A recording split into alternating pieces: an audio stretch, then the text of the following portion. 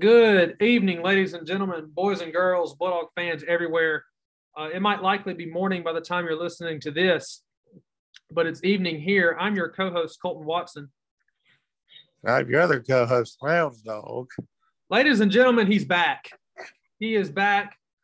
Baseball season is upon us, and so is the renewed age of the Lounge Dawg. He is back into his true podcasting form. He has rested his radio voice.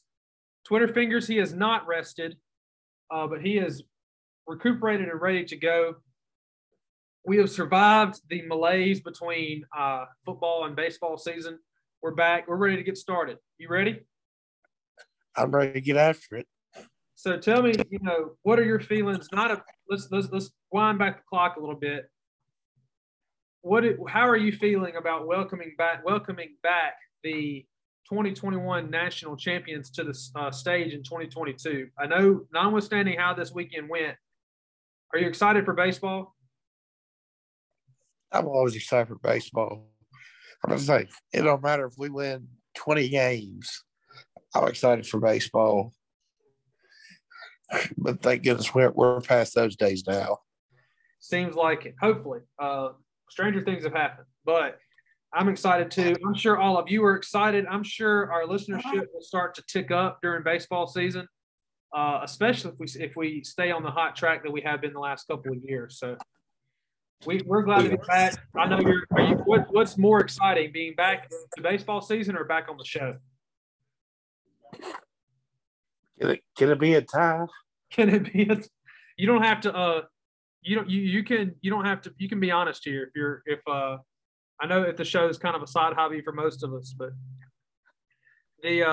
I'm glad I'm sure all the ones listening are just as excited to have you back as they are to have baseball back. But we're going to get into, if you were listening last year, we're back with Gavin was here.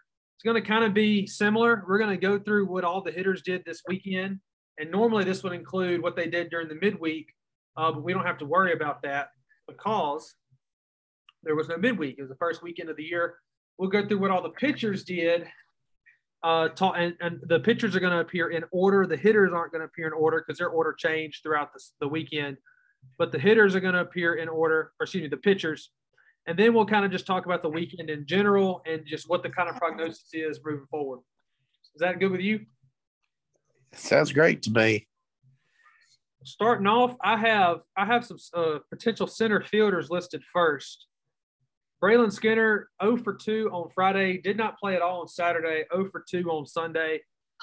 And I'm giving grades now, letter grades. I'm going to give him a D. However, I'm not sure how much we could be expected of him, so giving him a D might be a little bit harsh if you looked at what he did last year. But, I mean, he does need to take a jump from last year. I mean, finished the year batting under 220. I didn't expect it to come along instantly, but he's had a fall and a spring now to become a college hitter, and he's just not an SEC hitter right now. So I hope that he can pick that up because right now Matt Corder is coming for a starting spot. Yeah, I'm about to say, I give some of these guys a free pass since it's like the first weekend, but I need to see something like at least. Give me some next couple weekends. There was no walks to his credit or anything like that. Jess Davis is our next player. Only got one at bat. He did not record a hit. Really, really surprised he didn't play more. We heard a lot about him being, such a plus fielder. I know his early years at UAB, he hit okay, and he kind of had a slump last year. But we expected him to maybe get over that. Are you surprised he didn't play more? I actually was a little surprised. I thought he would have started off, but again, Chris Moses must have saw something fall ball and spring this winter leading up to the season opener. Of course, I know right now we got some growing pains, so we're just trying to figure everything out. So, yeah, he was actually leading off for some of the time during the spring scrimmages, so a little bit surprising there. Cameron James, I'd go ahead and say, as advertised, he, of course, very few people got a hit on Friday, but he was 2 for 3 on Saturday with 2 runs and a walk. 2 for 3 on Sunday with an RBI and 2 more runs. And I gave him an A. He's just kind of chugging on. You know, the power isn't there yet. None of those are extra base hits, but he's getting on base. He drew a walk, having some productive at bat, so good for him. Yeah, I would agree. I'd give him an A for what I saw, particularly Saturday and Sunday. I think I like it. I saw the lineup. I think that's a pretty good move, kind of putting him in that leadoff spot. And lo and behold, of course, you follow it up with Logan Tanner and Luke Hancock. So, yeah, might see more of that. Might see more of the leadoff Cam James. So Logan Tanner, speaking of, 0 for on Friday, 1 for 4. Did have 2 RBI, not on the hit, but two RBI groundouts on Saturday. Sunday was 2 for 5 with another RBI and 2 runs. So he's 3 for 12 total, 3 RBI, 2 runs. I gave him a B-. I think, you know, he at least so many of his outs were productive. I think he should, you know, have some a little bit tougher at bats, maybe walk more, because there are opportunities there for him to kind of work the count, and he kind of jumped on some things, rolled over a couple ground balls. But I don't expect too much non-productive outs, too many strikeouts out of him either. I think he'll get going. yeah, I would say I wouldn't worry about all that right now. Just as they say, put the ball in play. Usually, good things will happen. And you know he can hit the ball a mile, and he can put a real spark into it with his bat. Has some of the highest exit velo on the team, just not this week.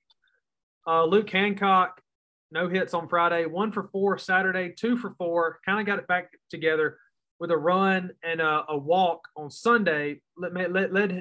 He was 3 for 10 with 1 run and a walk. I'm giving him a B.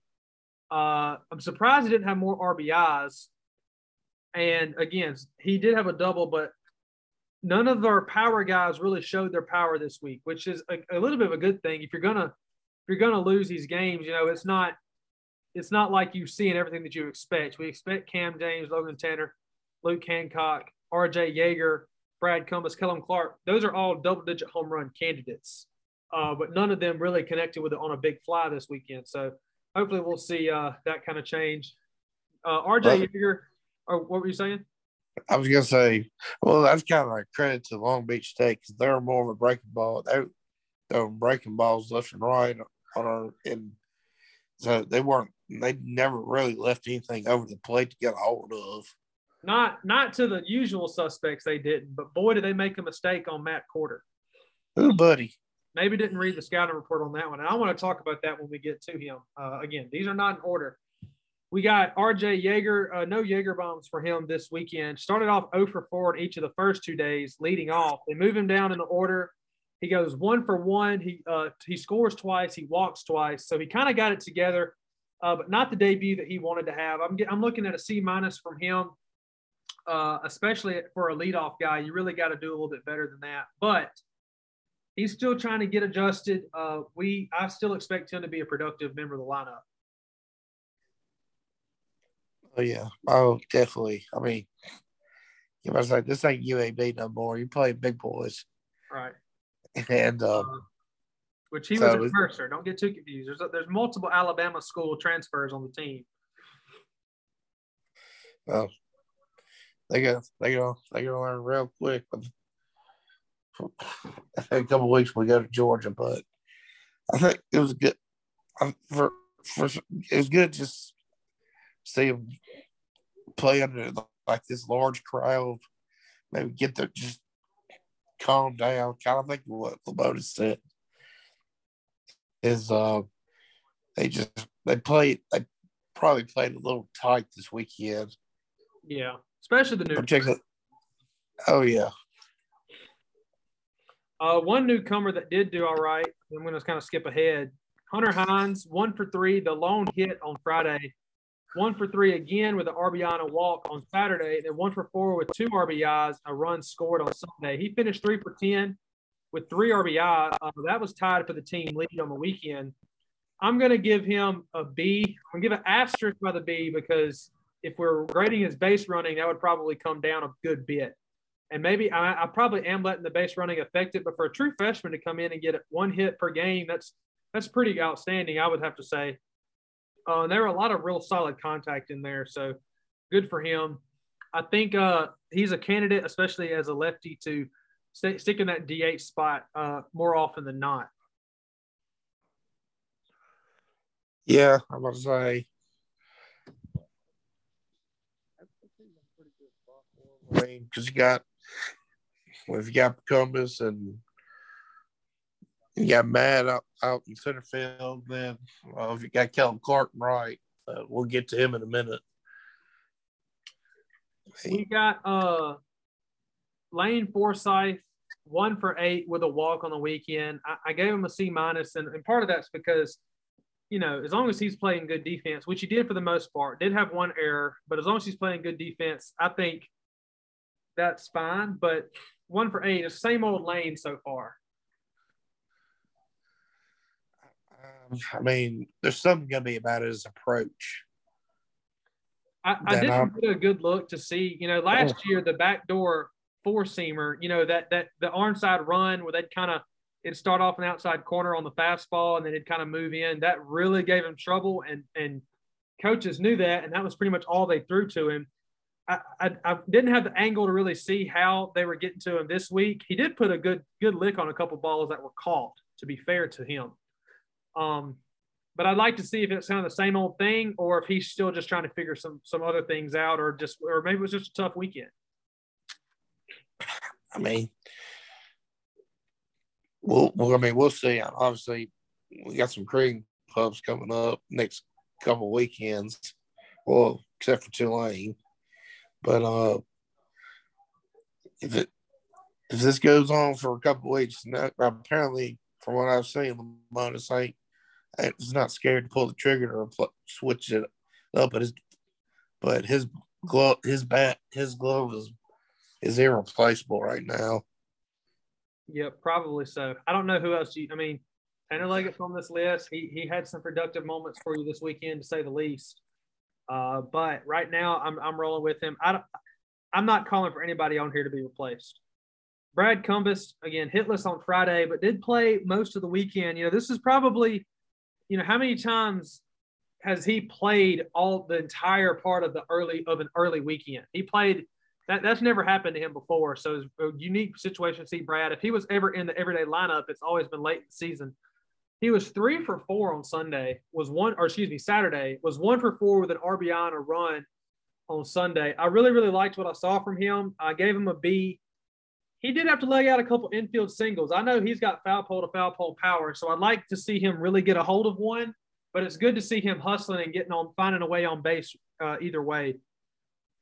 I think he got a stolen base or two. Oh, yeah. Your left field spot's pretty settled right now. Yeah. Oh, yeah. But we're going to get into some things here in the other outfield spots. Kellum Clark, 0 for 3, 0 for 4, and then 0 for 2. Did have a walk on that Friday game. He's got my worst grade. He's got a D-. And some people might be, there's some fans that are, and you might disagree. Or I'll just ask, are you thinking about pulling him, or would you leave him in? He did get benched on Sunday, but I don't think that was, get your butt out of here and think about how bad you've been. I think it's kind of just letting him catch his breath and not press too hard. But would you leave him in? I would. I mean, you took him out. Sometimes guys just need to sit for a minute and just watch from another perspective. Yeah. And then come back and then go watch film and see where are they attacking you, where they're throwing them sliders, they're throwing them breaking balls. And he is like he never had a chance up there at the plate. So I think it's more just he's not having the right approach. Yeah, maybe pressing too hard. I think, kind of like Josh Hatcher last year when his glove was too valuable to pull him out until you just had no other choice. I think Kellum Clark's potential at the plate is too good for you to not let him try to figure this out. Because if he gets clicking, I mean, we saw what he did in Omaha. That potential has been there since high school. He's got the frame. He's got a sweet swing from the left side of the plate. I think you have to let him figure it out because, he's a weapon. He's an absolute weapon. He could change kind of type of player that could change the game with one swing. I will say this. Some people outside of Mississippi State was like, Kellum Clark, dark horse, golden spikes. Kellum Clark might lead the SEC in home runs. I never was ready to put him in that category. And so far, looks like I was right. But it's a very, very, very short season so far, and I think he can get it together. I think the story – go ahead. I was going to say, I mean, he faced some pretty elite pitching this weekend, like the two starters Friday and Saturday for Long Beach compared to some people playing like Charleston Southern or Maine or Xavier, whoever. So I think playing this good pitching this early is going to help some of these guys. So I'm not too concerned about some of these guys going hitless on the weekend. Lounge already bringing the shade. Day one, out here shady as ever. Can I get an amen? Well, it has to be said because, those certain folks are just. Look, only 4 teams played a top 25 team, and they, it was played in a top 25 matchup. Vanderbilt and Oklahoma State played each other, and then us and Long Beach State. Those are the only ones. So anybody else, and both of the SEC teams in that group lost. But anybody that wants to compare how their weekend went, it's kind of apples to oranges. Let's get a little bit deeper in the season. Maybe June, and then we'll see where everybody shakes out. I want to say, yeah. Let me know by mid. I'm about to say we'll know a lot more by mid-April. Matthew Corder, sir, welcome to Mississippi State. 1 for 4 on Saturday after being a surprise starter. 2 for 3, 2 RBI, 2 runs, and a walk on Sunday. Quite the ledger there. Made him 3 for 7. But the story is, look, first home run of the year. And when I tell you it was absolutely crushed, that ball did not make it above the grandstands as far as its height. And it cleared the lounge by several yards, probably about 30 or 40 yards. It wasn't – as soon as it left the bat, it was just, was it fair or foul? Instant. Just got out of here in about 2 seconds. It was really incredible. I didn't expect it from him.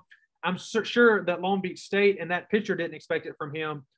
Why was he slept on so much? We know he didn't play much in the fall because of a surgery, but goodness gracious. We've kind of just called it a 2-man race in center field between Davis and Skinner. Right now, your center fielder is neither one of those guys. It's Corder. To be honest with you, I'm willing to ride with him. But I'm willing to ride with him because I see pretty good potential. He's got the power. Braylon, I've seen Braylon hit a homer, but I wouldn't consider him a big major power threat. What's crazy is the last center fielder to come in his first weekend and blast a home run that you didn't expect was Braylon Skinner. He murdered that one too. I wasn't in Baton Rouge that night. I think this one was bigger. Had an exit velo over 105 miles per hour. That's incredible. But let's see if he keeps it up. If he keeps it up, you got more power than you thought because you did, like you said, you didn't think you'd have power at the center field spot. Well, if Corder's your regular center fielder, and this is a regular thing for him, my goodness. You got power from everybody except Lane Forsythe at that point.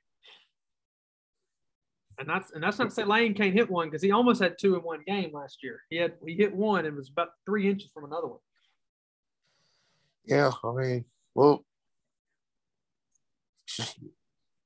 it's an encouraging thing. Just need to see. That's kind of what I want to see this weekend is what can the new guys do. And I'm about to say, even though I knew the veterans would eventually get going, I just need to see what these new guys will do. And I was impressed by Matthew, so positive things to look forward to. Moving on, Tanner Leggett, 1 for 3, 2 RBI and 1 run. But what a couple of RBI that was, and what a hit. I mean, he blasted another home run. I mean, who had the first 2 home runs of the season belonging to Matt Corder and Tanner Leggett? It took him all year to hit his first one last year. And in his second game, he didn't even play on Friday. He's already got a home run. What a luxury it is. That guy can play pretty much all your infield, all 3 infield spots reliably. He is as solid as a backup as any of them as you can get. I mean, he's starting, I think, on a lot of SEC teams, definitely a lot of Group of 5 teams. And he didn't transfer; he stayed with the program. I'm really excited to have him on my baseball team. Oh yeah, that's an ultimate team guy. And he's a great utility guy. If you need him to pinch run and a pitch hit, obviously pitch hit, Mr. Clutch. Sent us to the finals last year. I tweeted and I said, that's Mr. Longhorn Slayer. I like to say, some of my Texas buddies on Twitter still remember him. I said, I bet y'all do. But he said, hey, he made a great pitch. Better swing though. That's what he said after that game. Oh, I like the confidence. Just watch that thing. That thing was a thing of beauty. And I'll tell you about Tanner Leggett. I played against him in high school in 4 sports. I probably say this every time we talk about him. I don't care. I know I say this every time I talk about him, but he was the best athlete on. He didn't always win, but he was the best athlete on the field in all 4 sports, and he did always win in soccer. His Central Hines Academy was dominant in soccer back in the day. I say that like it's been years ago, and honestly, it has been. Really was. I'm getting a little bit older, but I gave him a B+. Matthew Corder had an A+, by the way. Don't know if I said that. Last one to really talk about, Drew McGowan. He was 2 for 3, had 2 RBI. Early season, McGowan is the GOAT. I mean, Drew McGowan has not disappointed in the first couple weekends of the year. I remember out in Texas last year, he was one of the hottest players out there. And it was like 2 inches from hitting a walk-off against TCU. They just had it shaded perfectly. But he really blistered that one and got them out of it with a double play. But really excited that what a luxury to have as a backup outfielder and potentially a starting right fielder if the Skellum Clark thing goes sideways. I don't see it, but you've got a backup infielder and a backup outfielder that is really, really, both are really, really reliable. See, I think the problem with Drew last year was, I think when we got to like conference play, he was struggling. So, I mean, I think my thing with Drew is I want to see him against like elite SEC pitching. We'll see. All we got left is Aaron Downs, no plate appearances. Slate Alford was 0 for 2, but looked good. Played a good third base in a relief role. Vaughn Siebert was 1 for 2. Davis Mesh was 0 for 1. Didn't really get to see much out of him. He did play in the field on Sunday, but did not get a hit, a plate appearance. So all in all, you got a lot of guys here that saw playing time, but let's count 1, 2, 3, 4, 5, 6, 7, 8, 9, 10, 11, 12, 13, 14, 15. You have 15 guys see the field in some way, or 16 see the field in one way or another. So good for those guys. I think I want to bring this up before we move on to like the pitching. It's what would you say? We had 1 error on the whole weekend? I think just 1. It was Lane Forsythe, and maybe there's a couple they could have scored an error. Logan Tanner.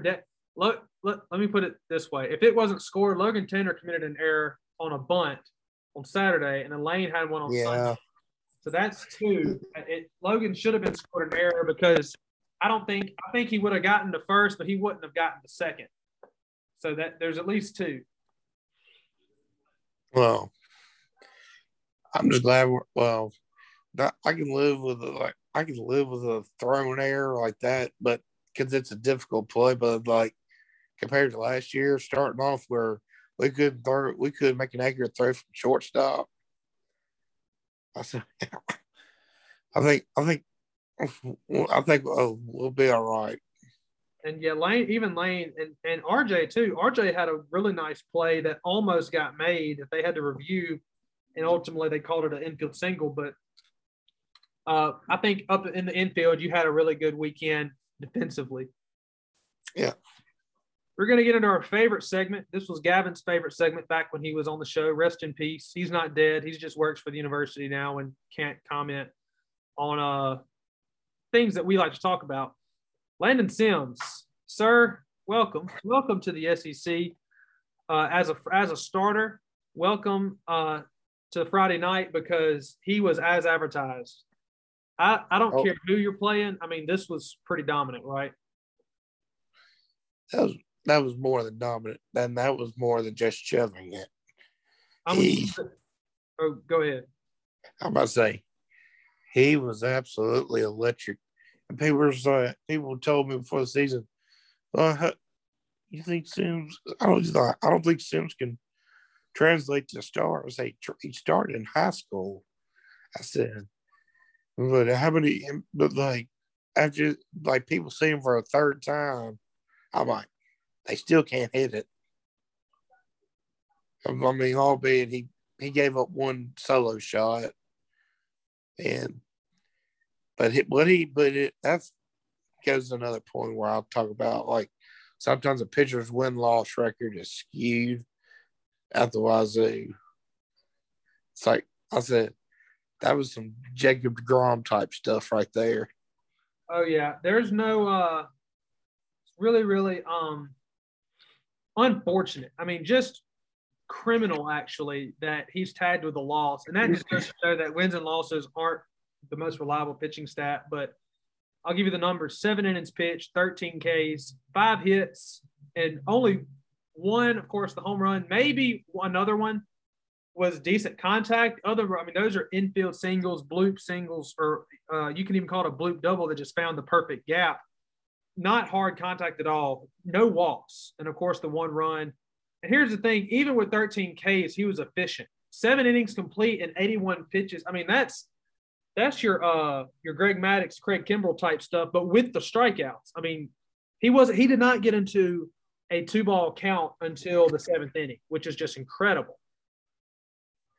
I mean, unfortunately, I wasn't able to watch the game, but hearing people talk about it, then kind of watching a little bit of highlights of it, I said, we'll be just fine.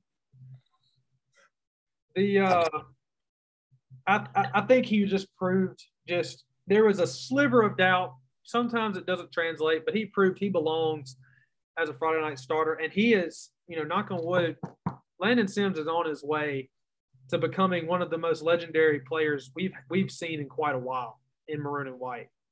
Oh, he's already there, in my opinion. I think, if you close the book on him right now, he's already there. I think he just kind of has to serve the rest of his time in Starkville to stay that way. Of course, if he has 3 or 4 bad games, that might start to tarnish itself a little bit, but I don't foresee that. He gets 5 flames, our first flame rating of the year. Moving on, this goes in order of appearance. Parker Stinnett, 1 inning pitched, 1 strikeout, 2 hits, 2 runs, a walk, a hit by pitch, and a wild pitch. To me, I gave him just the 1 flame. It looks like the bad from last year is still bad. He's still having the control issues. This is a guy that I thought was most likely to be the starter.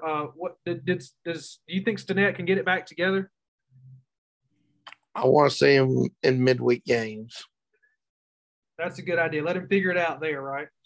Yes, I mean, these are my bullpen. These are my weekend relief guys: Preston Johnson, Stone Simmons. Well, we saw Jack Walker come in, and I thought he did pretty good for his first appearance. See who else. Those are a couple of the main ones. I have to think about it, but maybe not quite the embarrassment of riches at pitcher that we had a year ago, but I still think you've got a potential for a good group. If Stinnett can find that control, the stuff is there. Speaking of, go ahead. I'm about to say, and we'll get to the stud on Sunday in a minute because for the start rotation, I got 2/3 of it correct. They look pretty dang good. That you did. But, well, of course, we'll see Jackson Fristow tomorrow, according to Lamonis. Correct. And I got something to say about that later on too. Oh yeah, but I'm encouraged. It's just I understand by like some of Lamonis' logic what he was trying to do Saturday, like try to steal an inning with Cam Toller before he got to Preston Johnson. But by that point, to be honest with you, I wouldn't have down 4. I wouldn't have used Preston at that point. Yeah, I wonder, if he's just kind of tinkering. Speaking of some of the guys you talked about, Stone Simmons came in, 1 inning pitch, 3 strikeouts, no base runners at all. Is he? I think you need to see. I give him 4 flames. I usually don't give 5 flames for just an inning of work. Although, if you come out there and strike out the side with no base runners, I mean, you can't get much better than that. Is he a closer, or do you think you need to see more from him before you're ready to bestow that to him? To Preston. Stone Simmons. Oh, Stone. Yeah. I'd be willing to give it to Preston right now, to be honest with you. So you think Preston needs to close? Yes. Or hot take there. We'll go ahead and is it really a hot take? Well, we'll go ahead and talk about Preston. We'll go out of order. 4 innings pitched, 9 Ks. That's phenomenal. Give up 1 hit and 1 run. None of them hurt him, but 4 walks. I don't think he'll walk that many, but 4 walks in 4 innings, you can't have free passes as a closer. I gave him 3 flames, which is good. Good. Average is like 2.5. We don't really do hats, but how many innings he pitched? Like 3 or 4? 4 complete. I mean, but if you're going to be a closer, you're usually coming in for like 1 or 2 innings. And he walked the bases loaded in his 2nd inning. Struck out the side, but walked the bases loaded. But he's one of the guys in that bullpen capable of. If he gets you in a jam, he can get you out of it like that. Like if it's like Parker Stinnett, if he puts you in that, I don't trust him to like get out of there unscathed. I got you. Kind of like Spencer Price used to be. He pitched better with trouble, almost like he throws better from the stretch. Yes. We're going to go back to the order. Starter on Saturday was Casey Hunt. Had good stuff, but 3 innings pitched, did get 4 strikeouts, gave up 6 hits, 5 runs, 2 walks, 1 wild pitch that actually proved kind of costly. I was a little bit harder on him maybe than I should have. I gave him just the 1 flame. Do you think are you already thinking to replace him as a Saturday starter, or do you want to let him ride a little bit longer? I'll let him ride next weekend, see how he does. But in the back of my mind, I'm just waiting to put Jackson Fristow in there. But I want to see what Jackson does because I know his struggles last year was command. Mm-hmm. So I want to see. I just need to see from both of them a little more. I agree. I think you got to leave him in there. I mean, look at what we did with Sarantola. I mean, Hunt's got not similar stuff, but similar quality stuff as Sarantola. He can be a flamethrower. He has some nasty breaking balls. So I got to let it ride. Cam Toller came in, threw an entire inning, but just 2 Ks, 4 hits, 3 runs, 1 walk. I mean, that's bad. And when you are starving for left-handers, I mean, you didn't see one of yours this week. Or excuse me, you only saw 1 left-hander this week, and that was Toller. I'm a little bit worried if he can't get that under control. I will say this. I thought Toller was good down the stretch last year. He started off the year with some really bad outings, but then got better in a kind of a matchup situation. But 1 flame, I can't really say much good about his appearance. Again, I just need to see a little more consistency from some of the guys that I didn't like. You hardly ever got consistency from. So, but I mean, I'm sure they can do it. I mean, of course, like we were just beating dead horse here, saying it's first weekend. They can get better. And sometimes it just takes repetition. Just keep, because once you're under the lights a little more often, you become a little more comfortable, and instead of just playing a fall ball in front of like just the team or whatever.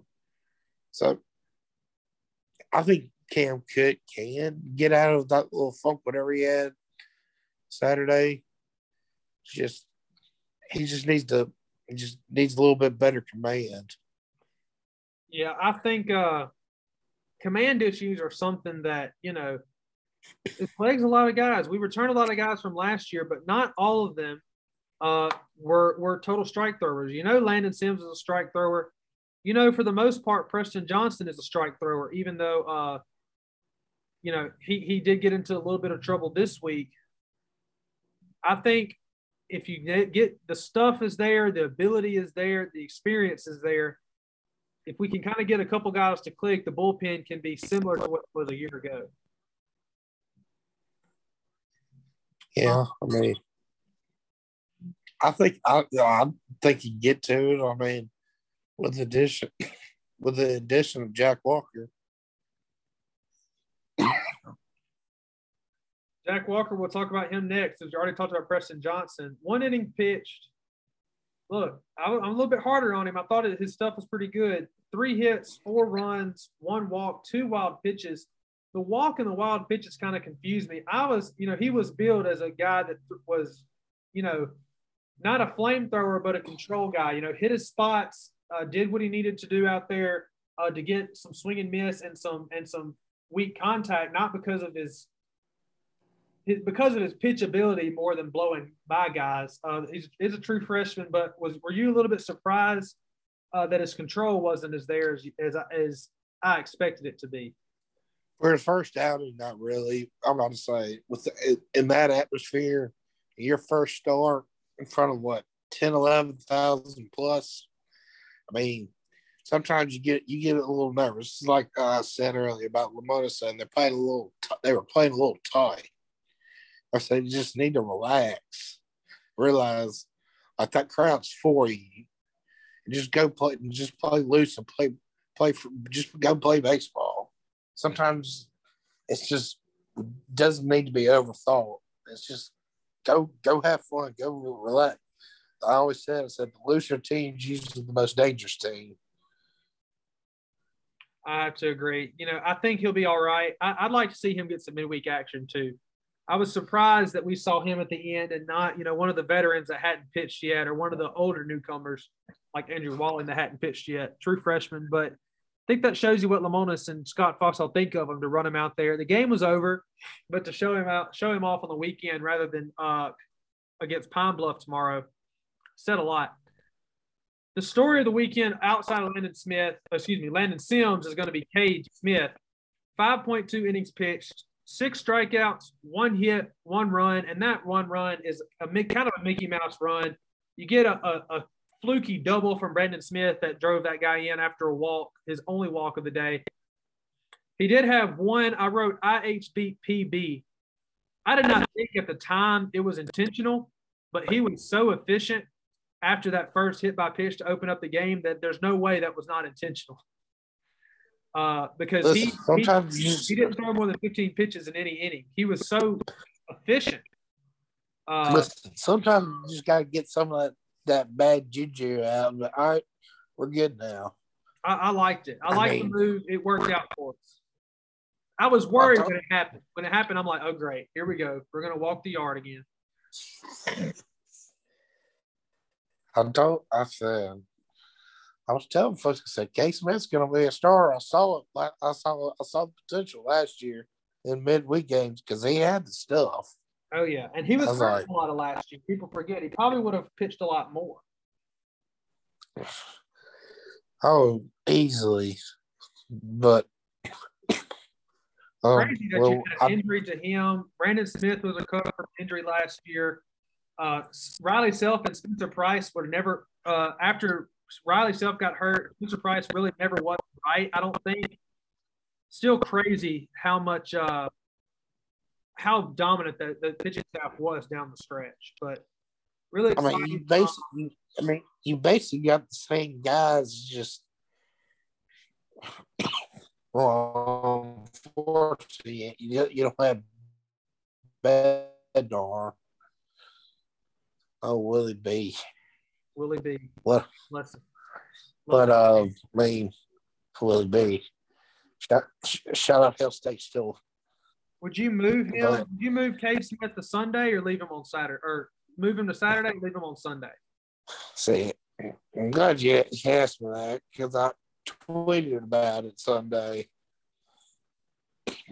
I like him in that kind of Kendall Graven role, in which I got a lot of pushback saying, "Oh, he's being moved Saturday." I'm like, but here's my theory: I'd rather him be on Sunday against what other team would be the third starter, and then if I can get what I expect out of Jackson Fristow or KC, I mean, I have a chance. At least I have a better chance on Sunday if I need to win a rubber game.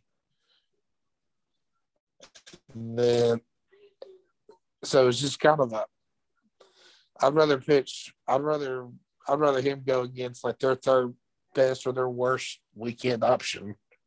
Yeah, I'm okay kind of leaving him on Sunday. If you move him to Saturday, that's fine too, but it's a real advantage on Sunday because I think very few teams here, especially with the offense that we have, are going to have a legitimate third starter. And hopefully Cade Smith can be that.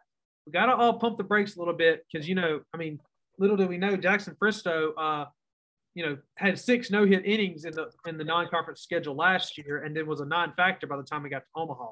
Barely pitched. I think he you know what they say about the freshman walls. That's right. And people forget, too, Daniel Faulkner. At some point – the what? I said Daniel Faulkner pointed this out a couple of times. Jackson Fristow didn't have a senior baseball season in high school. That was the pandemic. Yeah.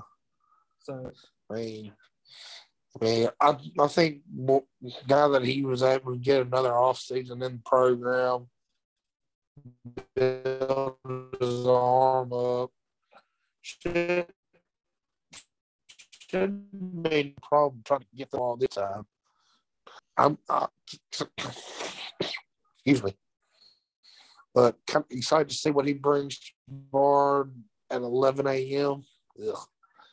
Yeah. And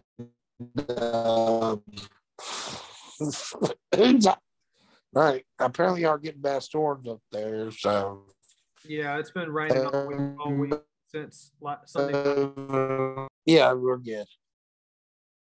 All right, so we're kind of having a reset moment after some technical difficulties. I don't know if y'all heard what I heard, but Lounge was kind of acting like he was talking through a wormhole there, or maybe like he'd had a little bit too much to drink. I know that's not the case on a Monday night. You kind of sound like you were talking in slow motion, but back picking up where we left off, we were talking about Cade Smith and how good he was, and we both agreed that, kind of leave him on Sunday and maybe figure out a Saturday guy. If that's Casey Hunt, if that's Fristow, we'll see. But moving on to Brandon Smith, he pitched 1.1 innings, did have a strikeout, but gave up 4 hits, and some of those are tough luck hits, but 2 runs and a walk. I'm going to be hard on Brandon Smith. That's a veteran reliever who kind of down the stretch last year faded a little bit, but was really good early. I need better from him. I'm just going to be honest. And I'm being a little bit of a butthole there, but come on. You've been here. I know you're coming back from the Tommy John, but that's been a long. I remember when that happened. That was fall of 2019. It's 2022 now. It's ready to get on the roll, and start pitching better.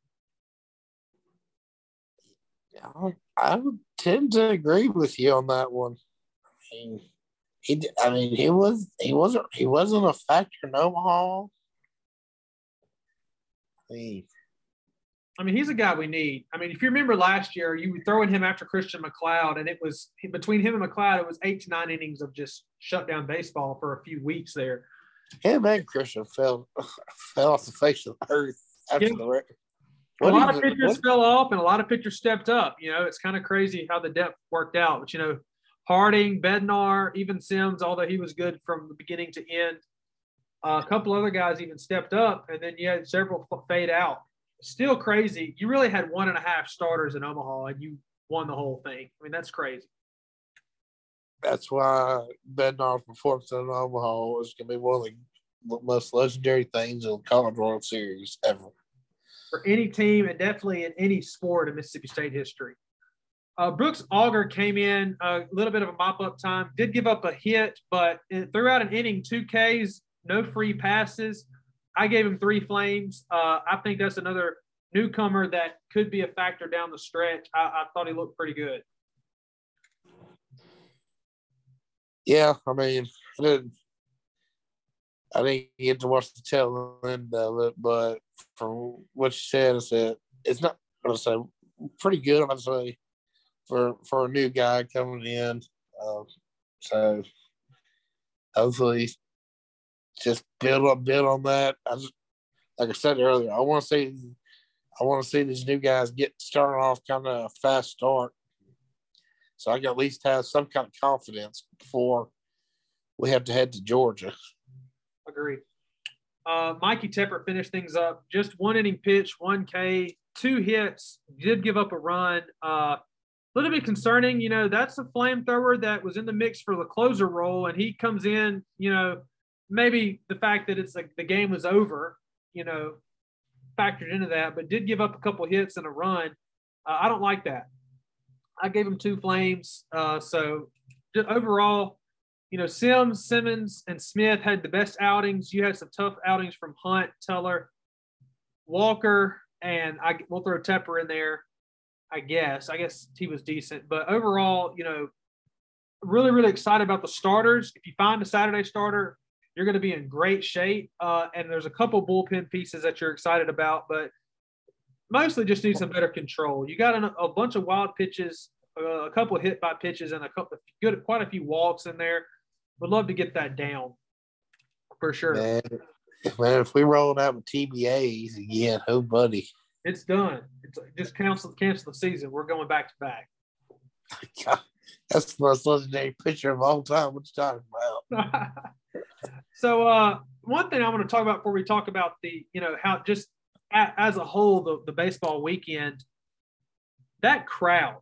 I mean, it was insane. You had guys. I was there at the front of the line, but there was people right in front of me on Saturday that said they got there at 3 a.m. And these are people that I've met before. No, they're not just pulling my leg. Wait, you were at the game Saturday? Oh, I was at all of them. Man, you didn't try to find me? I don't miss a game, so you just got to find me. Well, I was out in left field. I was in right field. You're gonna have to. We'll get together. That's on me for this Thursday. I'll tell you what, it's gonna take a miracle to pull me from that place any weekend. It's including at the 11 a.m. game tomorrow. I'll be there, rain or shine. Listen, I do kind of miss the days when I was in school. We literally park up. We pull up right there to the hump, and between the hump and the Sanderson Center, and park and be no issue. Now I had to park all the way by basically what the new building right there by City Union. Oh, really?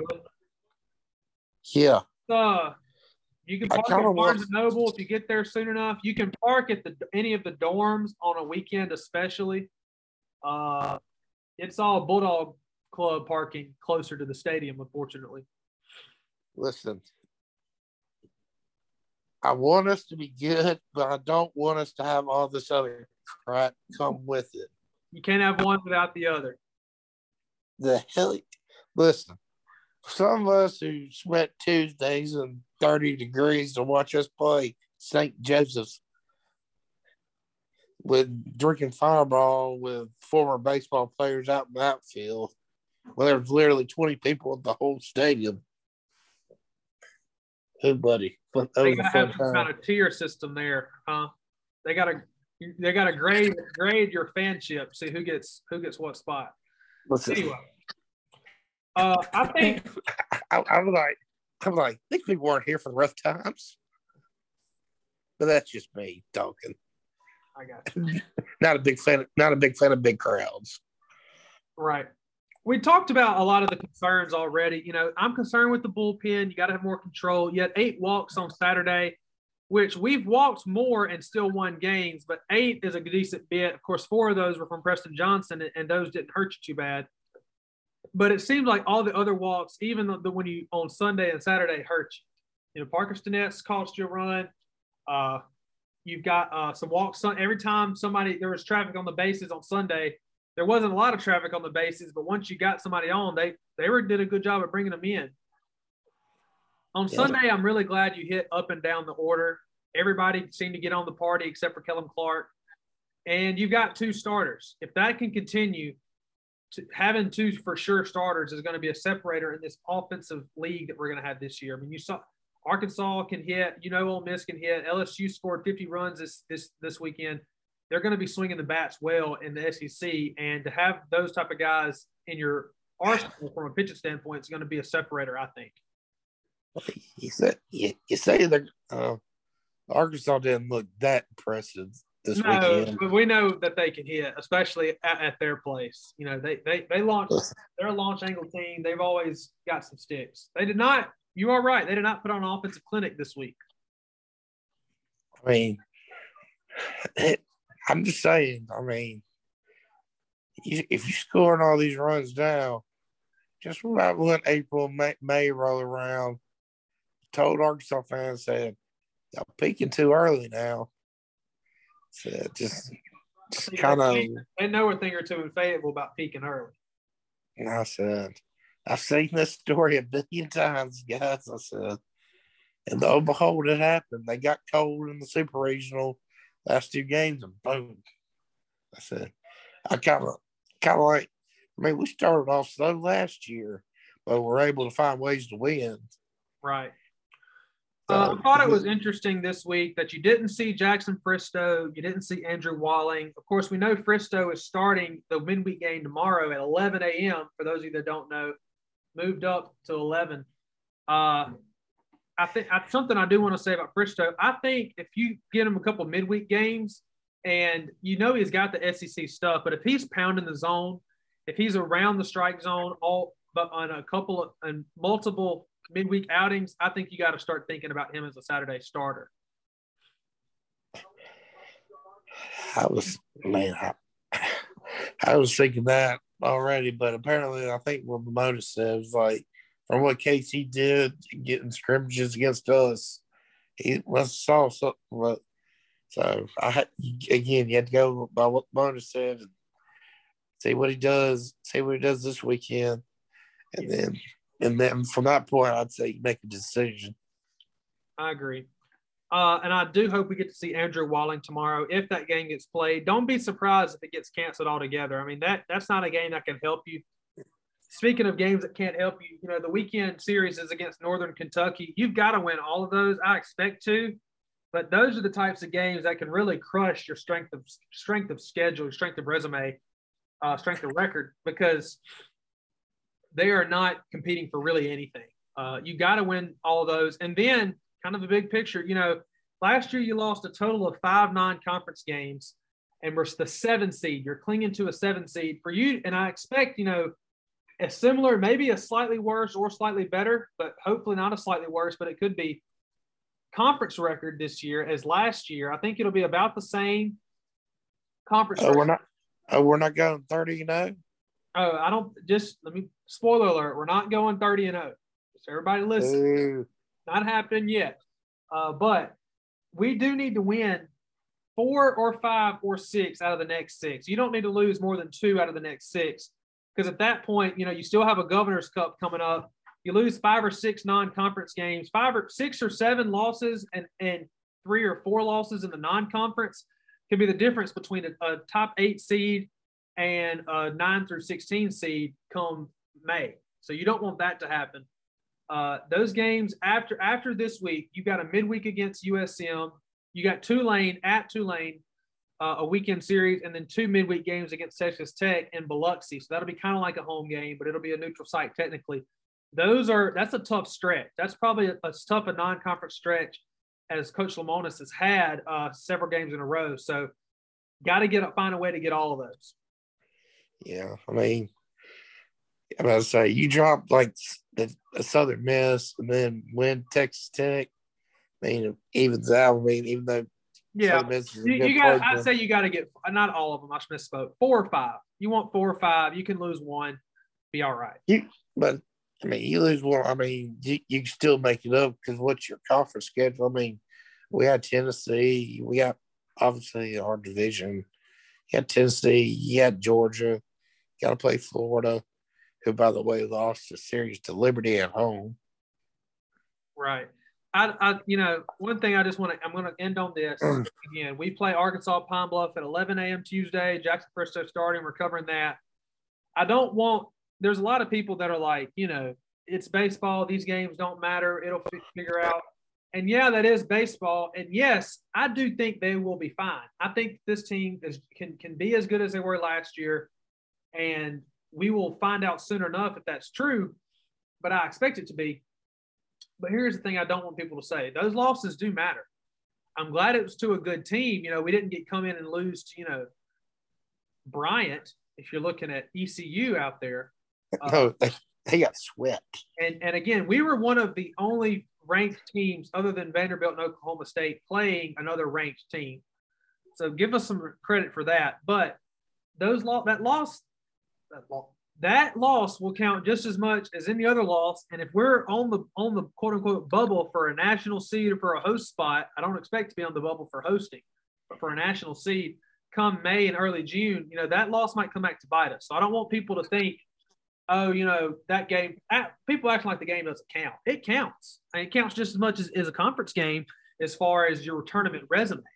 So I think more so your conference schedule is going to determine more so your national seed. It is. But if you're 18-12 or 17-13, which is good in some years for a national seed, then you're splitting hairs between, Texas Tech or Oklahoma State or Stanford or Oregon State out there who could also be a top 8, especially playing a West Coast team. If you're competing for that spot, but for that 7th or 8th seed with Stanford, Oregon State, Arizona, who are playing those West Coast schools, they're going to look and say, well, those teams beat Long Beach State and State didn't, and that's going to be a leg up, is what I'm trying to say.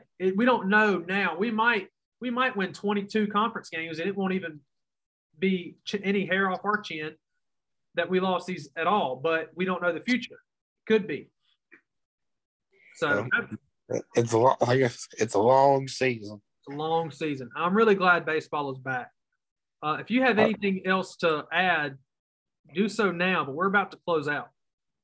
Well, y'all wake your asses up at 4:30 a.m. That's the new wake up time. I'm about to say it worked Sunday morning. I had to change the momentum. I had to change the juju. Be on the lookout tomorrow morning for that wake up tweet we're gonna have some breakfast baseball at 11 a.m. Lord willing, and the creek don't rise, and it might quite rise. Do not shortchange yourself on that because it could come a flood in the morning. But got a good week of baseball coming up. We expect to win 4 games this week. We'll be back on Thursday to talk about the upcoming weekend with Daniel Faulkner, and of course, Lounge will be back to review all of that on Monday. So we're going to have Andrew on the show right now. He'll be here in just a few seconds to talk about basketball. Mississippi State men are hanging by a thread, and I mean a thread. But until it's completely out of the picture, we're going to still talk about it. And, of course, we'll talk about who's going to be the coach next year because, let's face it, I don't expect it to be Ben Howland.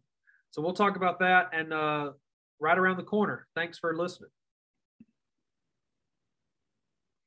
And as promised, I am here with our basketball correspondent, but some may call him a co-host, Andrew Miller. What's up, Andrew?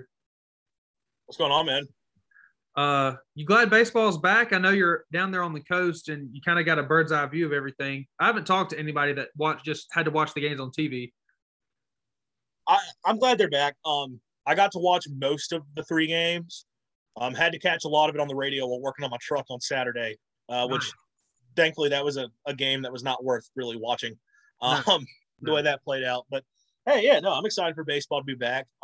Even though I'm still very much in basketball mode, it's great to see the Diamond Dogs back in action. Unfortunate they couldn't, win the series this weekend, but to say what I'm sure you guys discussed on the other part of the show, plenty to go, plenty of season to go, a lot of stuff to change.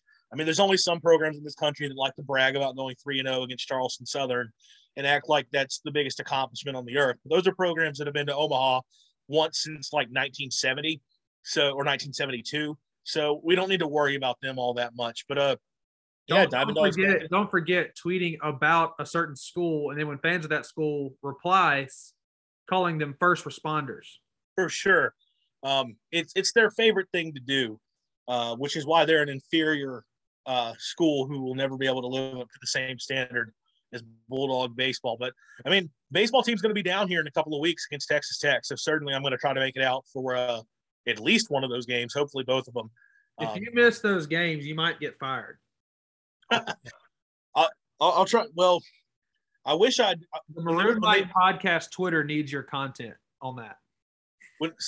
When Texas Tech came down to the coast the last time, those were the two games that were played before the world went to hell.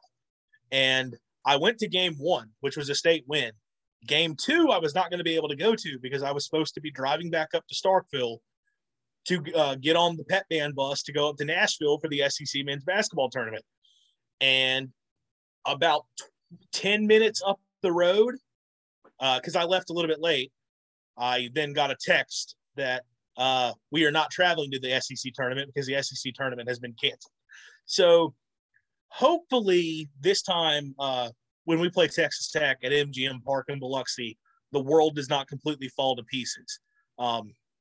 That would be a nice change of things. But yeah, I'm definitely going to make it. I wonder what the discussion that the announcers will be having that day will be. I'm sure that's all they'll talk about it for 3 innings about how this was the last, college sporting event in the state of Mississippi before, that's crazy. I was spring break. I was in Orlando. I went to DC for a school trip, and then my parents took one of those rare vacations. I had to meet them. They did half of it without me. Last 2 vacations they've done have been at least in part or totally without me.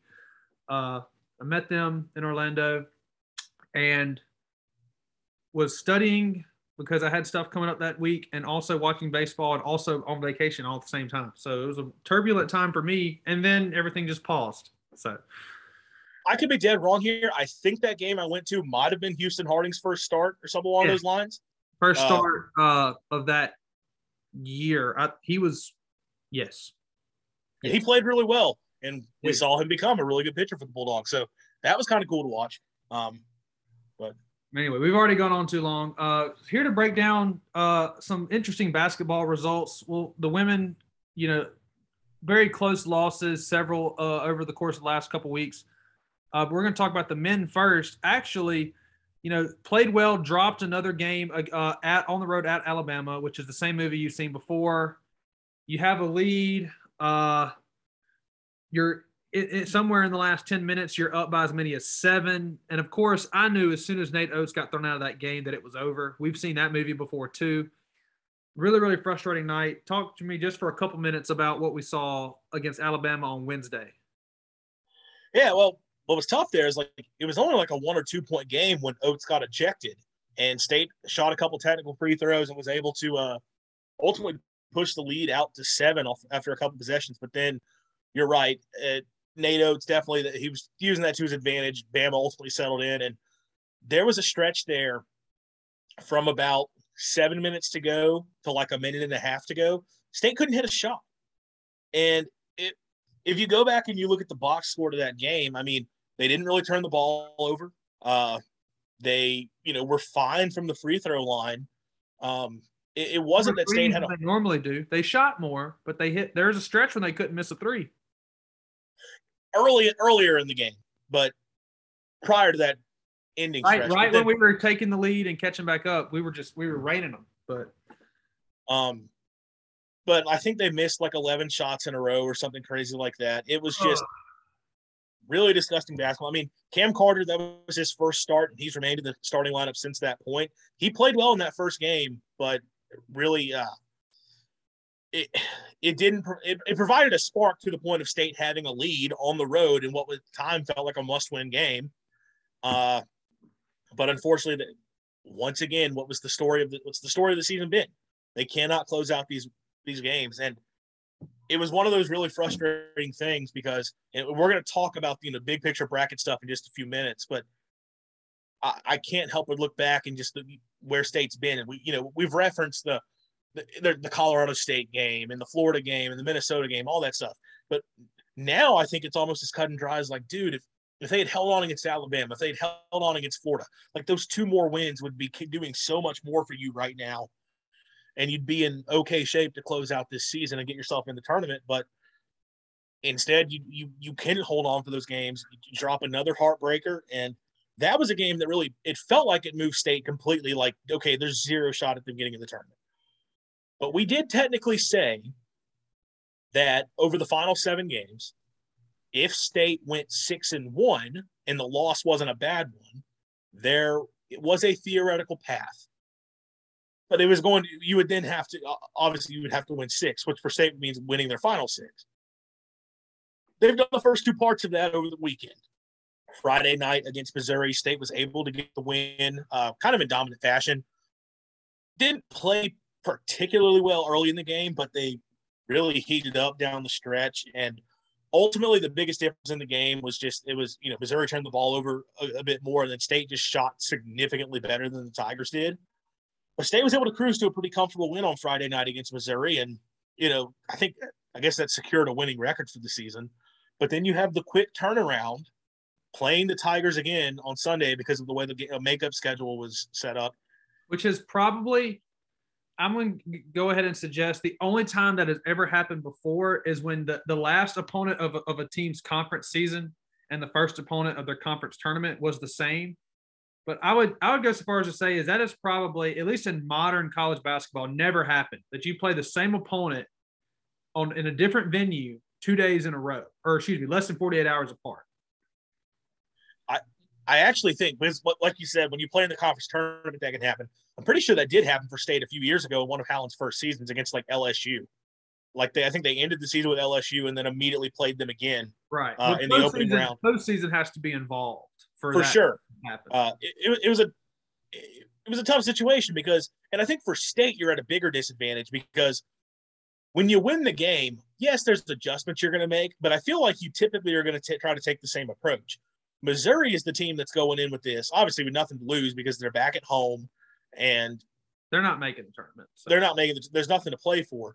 But they can sort of look at, okay, here's everything that went wrong. Let's try to fix that. And they were giving State fits. Now, the Bulldogs were able to get a lead going into halftime. They closed on a nice little run. I think they were up 7 at the half. But things really flipped in the second half. And all of a sudden, it was looking like, okay, we're going to officially put the dagger in MSU's season to where there's 0 chance of getting in the tournament outside of a miracle run down in Tampa. State was able to fight back. They didn't play well. They didn't shoot the ball well. They were not good from the free throw line, but that was sort of the difference in the game is that they shot a lot more free throws than Missouri did. But with about 10 seconds to go, actually around 15 seconds to go, Missouri misses a shot to take a lead with the game tied at what was it tied at, 56? Yeah, the game was tied at 56. So I don't have the box score pulled up. Absolute barn burner, by the way, 56-56. Yeah, complete slugfest. And Missouri missed a 3. It ricochets back into the hands of Shaquille Moore, who has not been playing well recently. And Moore just out of took the ball. Lineup. Yeah, he took the ball, took off running as fast as he could on a fast break towards the other end, and instead of trying to slow the clock out and hold for the last shot, he's like, no, I'm going to get this thing in the basket now, and drove to the rim, got fouled in the process, gets the ball ends up making the shot to go up 2, misses the free throw with about 10 seconds left, and Missouri was able to hold on for last play in a must-win situation from Shaquille Moore. You love to see that from him, considering the struggles that he's had as of late. I mean, look, that was a big-time transfer for you who had been playing really well earlier in conference play. And like you said, I mean, he's lost his starting job to Cam Carter. He's not been playing particularly well as of late, but he had the biggest play of the game in an absolute must-win for MSU. And look, when this schedule got announced, I did not intend. I certainly didn't think State was going to be able to sweep the game. And this is before we saw that, like, oh, they really can't win on the road, because this was earlier in conference play that this happened. But it was one of those deals, like, you're talking about a quick turnaround, third game in 5 days, same opponent that you just played, having to go a quick road trip for that. A Missouri team that's been feisty throughout the season, that was going to be tough. They've had some close. They've took it to Alabama a couple times. They had some close ones, so they're not pushover. In conference play, they've had a few games that I think I saw they've lost 4 games at home by a combined 7 points in conference play so far this season, and a few of those would, like, that includes Auburn. That includes I know that includes Auburn and obviously Mississippi State. Maybe this wasn't just at home because they had another close loss to Alabama.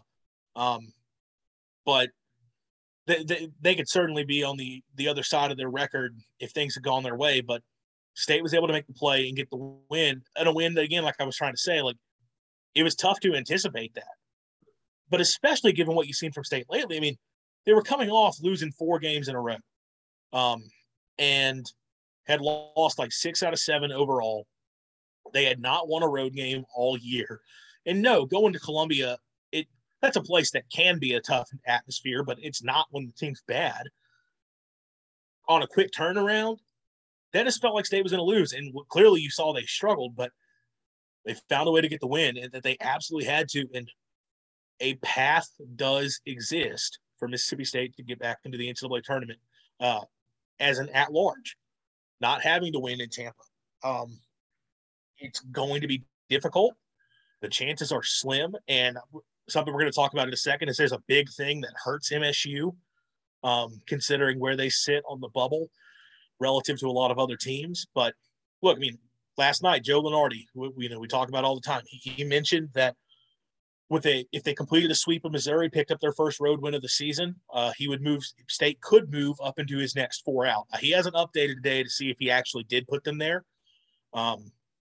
But he at least mentioned, like, a win would, even though it's Missouri, a win would move MSU in the right direction.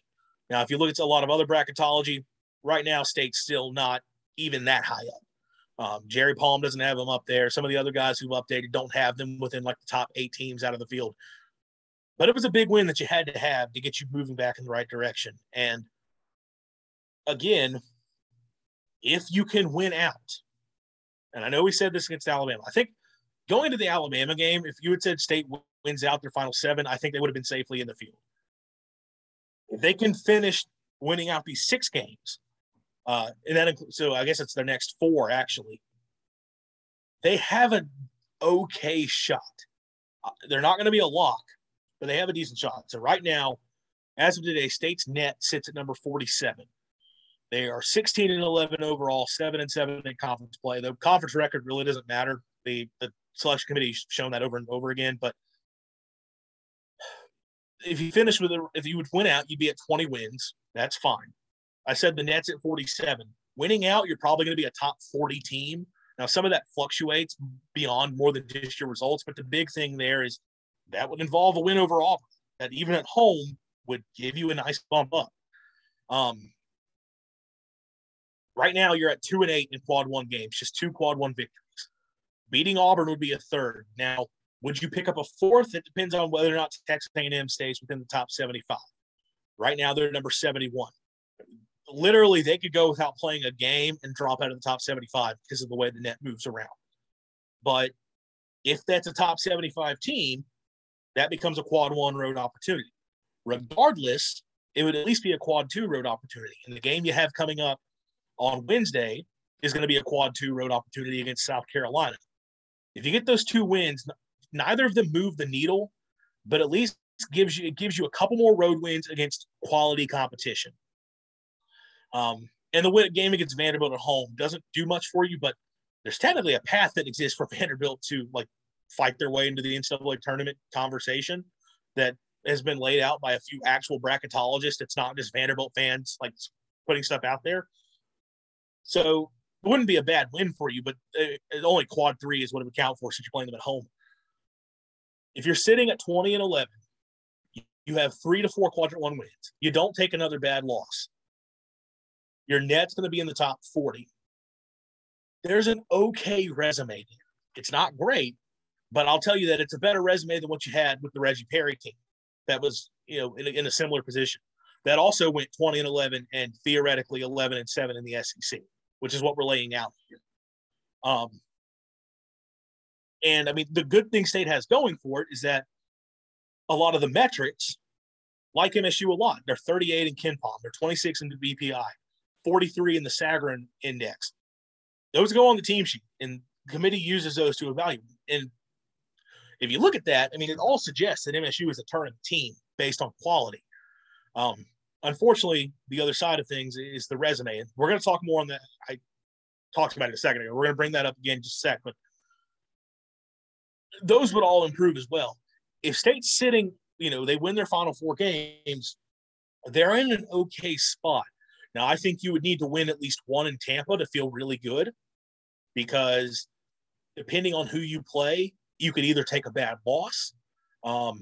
You could, even if you lose to a good team, if another team around the country jumps up, all of a sudden that takes a big hit to, or they can move ahead of you.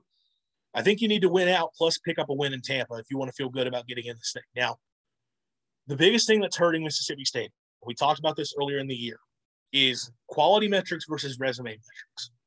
So I mentioned that State ranks really well in the quality. That's KenPom, that's your basketball power index, that's Sagarin. Those are just rating systems that evaluate how good they think the team is based on how they play. They don't care whether you win or lose. If they see that State played a bunch of good teams well on the road, and State has, then they're going to say State's a good team. But it doesn't matter to them that State did not win any of those games. Your resume metrics, on the other hand, care about that a lot. And unfortunately, Mississippi State's not in a good range when it comes to their resume. That's like your KPI, your strength of record. State's not in a good spot when it comes to those. They're 57 in KPI. They are number 69, nice, in strength of record. And that also goes in an easy way to figure, like, resume is like, your quadrant rankings. State has a couple bad losses, and right now they only have 2 good wins. And like, that's, neither of those things are going to blow anybody away. And the reason I bring this up is we talked about this guy earlier in the season, Lucas Harkins, for heat check, really, really good at what he does. And we mentioned an article that he wrote where he laid out what matters more for selection. Does your resume or your quality matter? Because you do have teams where there's a big discrepancy. Even though a lot of teams are going to have, they're going to have a good resume and also have good quality, you have some teams that are the complete opposite, or they only have one or the other. And we talked about this before, how when you look at teams that had top 50 resume focused metrics, but were sub 50 when it comes to their quality metrics, in 2019 and 2021, so the 2 years that we've had the net teams selected, 8 out of 13 of those teams that were better in the resume than they were in quality made the tournament. On the flip side, the teams that were in the top 50 in terms of quality, but were sub 50 in terms of resume, only 2 of 12 teams made the tournament. So you have the vast majority of teams that were really good in the resume, but not great in terms of like the analytics. Those teams got in. The teams that the analytics all said were good basketball teams, but didn't really have the impressive resume, those teams got left out. And as I mentioned, Mississippi State is a team that is currently this year, they are top 50 in quality metrics. They are sub 50 in resume metrics. Some similar teams are Virginia Tech, Indiana, Memphis, Oklahoma, Florida, who you lost to, Dayton. This is not an end-all be-all. Teams, a couple of those teams have been selected. But it is not a great sign for Mississippi State that, they don't have the resume points to help them. Like, just because the analytics say they're good does not mean the committee cares. Now, when it comes to seeding purposes, the analytics matter more.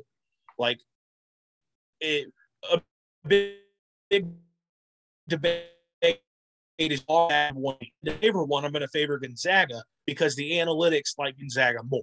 And that's how they tend to pick for seeding purposes. But when it comes to teams getting into the field, they care, okay, do you have good wins? Like, they don't care so much whether or not a computer thinks you play good basketball. they care who you've beaten. And State lacks a lot in that department. Now, the good thing here is we're talking about in this scenario where State wins out, beating Auburn, which would go a really, really long way, even with that game at home. Obviously, all these games left are must wins for Mississippi State, but if you can take down the Tigers, that is the type of signature win on the resume that you can point to and say, okay, we beat a team who's a potential 1 seed. We deserve to be in the tournament. Yeah. Now, all in all, I think the crux of what we're getting at is the summary would be, so you're saying there's a chance. It's a slim chance. We already talked about how we don't expect Howland to last the season. Let's say all that very slim chance, all that happens. We make the tournament. Let's just end it right there. We make the tournament. What then is Coach Howland, Mississippi State basketball's future, do you think? I mean, is he fired? Is he going to retire, quote unquote? Are we going to move on with him? So I have been under the assumption for a long time that if this team got to the tournament, Ben Howland would be back next year, barring a retirement. I saw something today that may have changed my mindset a little bit. In an MSU Facebook group, people were having this exact discussion. Let's say we make the tournament. Is Ben Howland going to be able to keep his job? And there was somebody who went as far as say, I think as long as he makes the tournament and wins a game in the tournament, like he's going to be back. I don't want him to be back, but I think he'll be back. Well, then there was a reply to that from someone you all know, Steve Robertson for 247 Sports, covers the Bulldogs over on Gene's page. Obviously, one of our best beat writers that we have. He just gave a little one-word response, and he didn't go into depth. I asked for some elaboration, but he didn't provide it, probably because he doesn't want to, leak information that he maybe it's not yet the time to leak. But he said it was unlikely. And I will say, of all the guys on our beat, Steve has been a little bit more proactive in terms of talking candidates and the future of MSU men's basketball in terms of who's taken over this thing.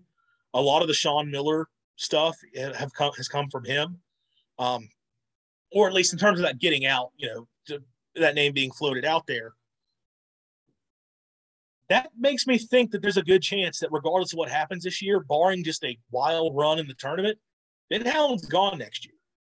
And I don't know if it would be he quote unquote retires or if he's actually fired.